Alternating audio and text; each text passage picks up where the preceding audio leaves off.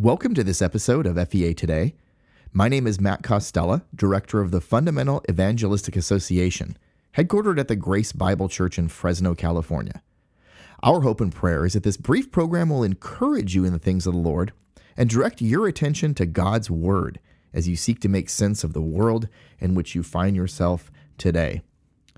Any grace-oriented, Bible-believing fundamental believer who is in touch with the state of today's religious climate knows that the professing church is morally and theologically shipwrecked. While I understand that this is certainly a bleak observation, it really is nonetheless true. Certain questions continually arise in the minds of believers who desire to be faithful to God and to sound doctrine. Why do so few Christians seem to care about truth and doctrinal purity? Why do feel-good contemporary churches seem to grow while separated, fundamental, grace-oriented churches seem to shrink? Is it too much to ask for a church to focus on expository preaching and to separate from compromised fellowships? These are the kind of questions that frequently enter the minds of many believers who really desire to uphold the entire Word of God as their foundation for Christian living and their instruction on how to possess a right relationship with God and grow in grace and the knowledge of our Lord and Savior Jesus Christ. Yet the Bible, God's Word, provides answers to these questions. His Word tells us that heresy, compromise, and apostasy will flourish with time.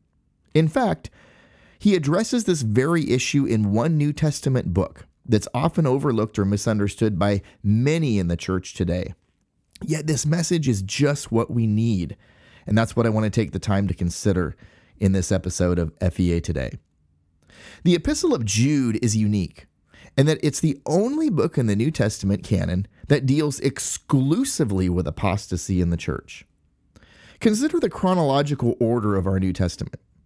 The four Gospels provide us with information regarding the life of Christ and his offer of the kingdom to Israel.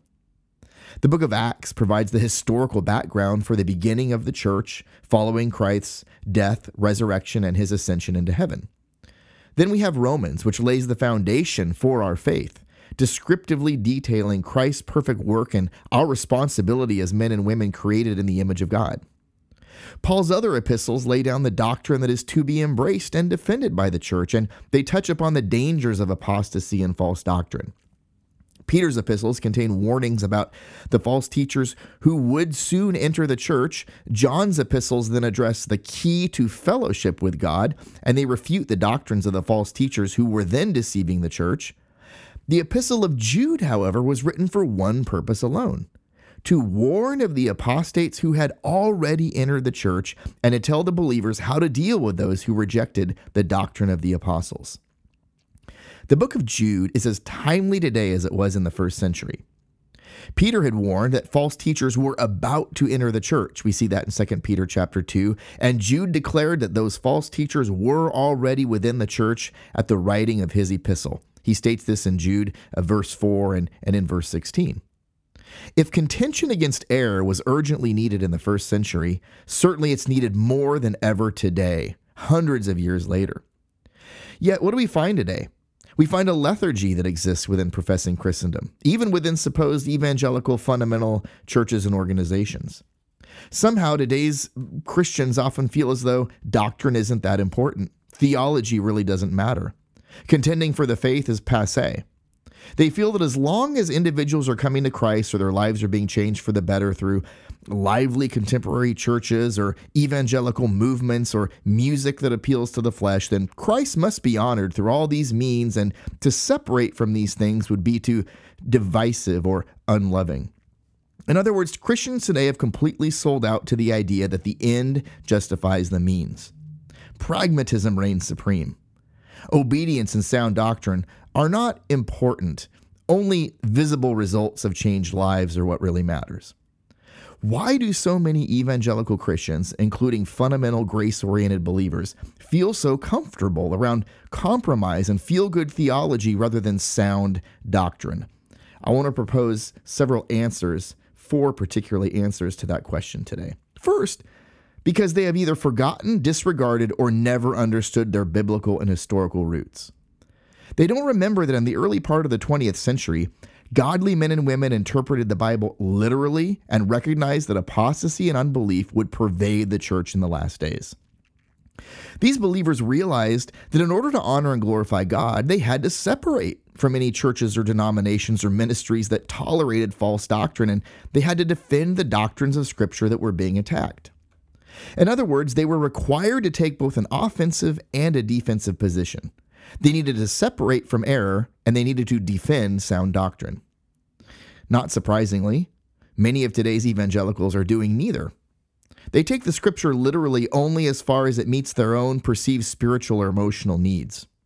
They only define false doctrine as that which is taught by the cults, maybe Jehovah's Witnesses, Mormons, or others that are far removed from mainstream Christianity. Yet Jude reminded his readers that they were to remember the words which were spoken before of the apostles of our Lord Jesus Christ. They were to remember their roots, and they were instructed to embrace and contend for the faith which was once delivered to the saints. To live only in the present, forgetting the importance of the apostles' doctrine, was to succumb to the apostates who were taking advantage of forgetful believers. A second reason is because many believers today have come to embrace a pragmatic brand of Christianity.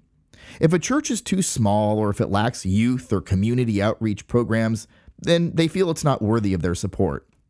On the other hand, if a nationally renowned men's movement or women's movement comes to town, hosted by an array of notable preachers or authors who have the attention of thousands of people, this kind of meeting merits their attendance. Likewise, these kinds of believers are often drawn to those churches that attractively and actively seek to attract the unsaved and are outwardly successful in their endeavors.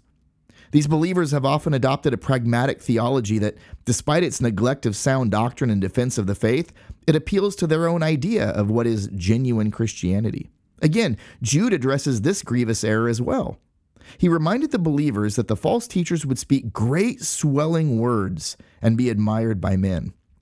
The ideas, strategies, and programs of these teachers appealed to the early Christians and most likely attracted the crowds, but these men were apostates, and their doctrine was to be fought against by true believers. A third reason why so many evangelical Christians feel so comfortable around compromise and feel-good theology is because they've never received a solid theological foundation in their own churches. Their pastors and teachers are powerful motivational speakers, but they're weak expositors of the Word of God. The believers sitting in the pews are continually fed milk rather than meat. Their pastors and leaders are more concerned about buildings and numbers than with rightly dividing the word of truth to the congregation. Because these pastors place more emphasis on outward action for Christ rather than on genuinely knowing Him and understanding His will through the careful, diligent study of God's Word, the believers in the pews are often void of true conviction. Therefore, when error subtly begins to creep into the church, they're susceptible. They don't know how to identify error when they're confronted with it. In an indirect way, Jude addresses this dilemma as well. He exhorts the believers in the church to fight for the faith once delivered and to remember the apostles' doctrine. Obviously, the believers could not call to remembrance and fight for true doctrine unless they were taught it in the first place. Another reason that so many believers today are so comfortable around compromise and feel-good theology is because they feel as though the responsibility to separate, warn, and earnestly contend is delegated only to the church pastors and leaders. They leave it up to their pastor to decide whether or not a compromising evangelist or speaker should be invited to their church, or to decide whether or not to allow member involvement in ecumenical or moral crusades.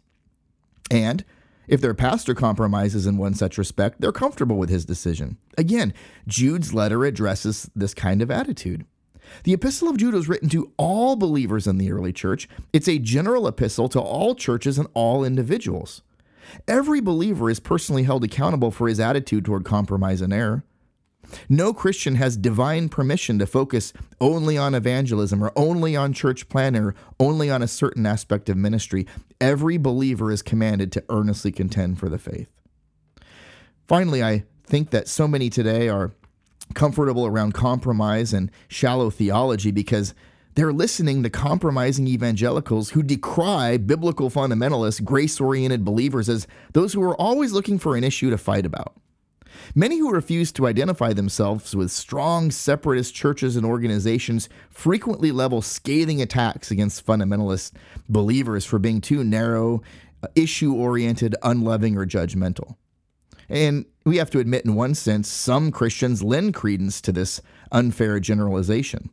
Regretfully, some who profess to be biblical fundamentalists are always looking for a fight. They display a belligerent attitude that assumes everyone else must be wrong.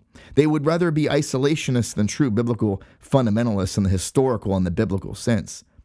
Yes, we must separate from error, but we must also rebuke the errant in an effort to see them restored to right fellowship. A spiritual attitude is essential. Clearly, this assertion that fundamentalists are always looking for issues to fight about is a gross misstatement of fact and overgeneralization. Biblical, grace-oriented, fundamental, Bible-believing Christians simply care about the truth. They obey God's word by contending against whatever attacks that truth. You see, the Lord Jesus Christ requires the believer not only to earnestly contend for the faith, but also to build himself up on his most holy faith, as Jude writes in verse 20. How can we do this? How can this be accomplished? First, by remembering, studying, and obeying the words which were spoken before of the apostles, Jude says in verse 17. The faith for which we are to contend and upon which we are to build is all the revealed truth of God given by the Holy Spirit to the writers of Scripture. The book of Ephesians makes it clear that the church, that is all true believers from the day of Pentecost to the time of the rapture, the church is built upon the foundation of the apostles and prophets, Jesus Christ himself being the chief cornerstone, Ephesians chapter 2 and verse 20. The apostle Peter, when he was addressing error about to enter the church, reminded the believers of their need to be mindful of the words which were spoken before by the holy prophets and of the commandment of us, the apostles of the Lord and Savior, 2 Peter chapter 3 and verse 2. Believers will not find reproof, rebuke, exhortation, and doctrine from visions and dreams and speaking in tongues or even motivational messages or lively music in the church. They will only find edification and instruction in the written word of God. The Bible is our foundation, comprised of the words of the holy prophets and apostles as they were inspired by the Holy Spirit. You see, Jude's epistle is so timely for us today. It contains a wealth of theological content, important in a day when a lack of interest in sound theology exists. It emphasizes the imperative of militancy and defense of the truth, which necessitates conflict. This command from God is often completely ignored by professing Christendom. You see, today is a day of compromise, not consistency. Moderation, not militancy. However, the truth needs to be declared and the truth needs to be defended. Jude's epistle is more relevant to today's church than to any other period of church history for this simple reason. Satan has shifted his tactics of attack upon the apostles' doctrine. He deceives believers into accepting false doctrine and permitting harmful associations by mixing truth with error rather than blatantly attacking the Christian faith. Yet again, Jude provides the answer to apostasy in the church. Earnestly contend for the faith which was once delivered unto the saints, number 1, and number 2, build up yourselves on your most holy faith. A balanced life and ministry are of utmost importance. Preach the gospel, teach the word, earnestly contend for the faith, and unite with those churches and ministries that carry out these imperatives in a spirit of love, humility, and holy resolve. I thank you so much for joining us for this episode of FEA Today. May the Lord bless you, and until next time, may you continue to earnestly contend for the faith.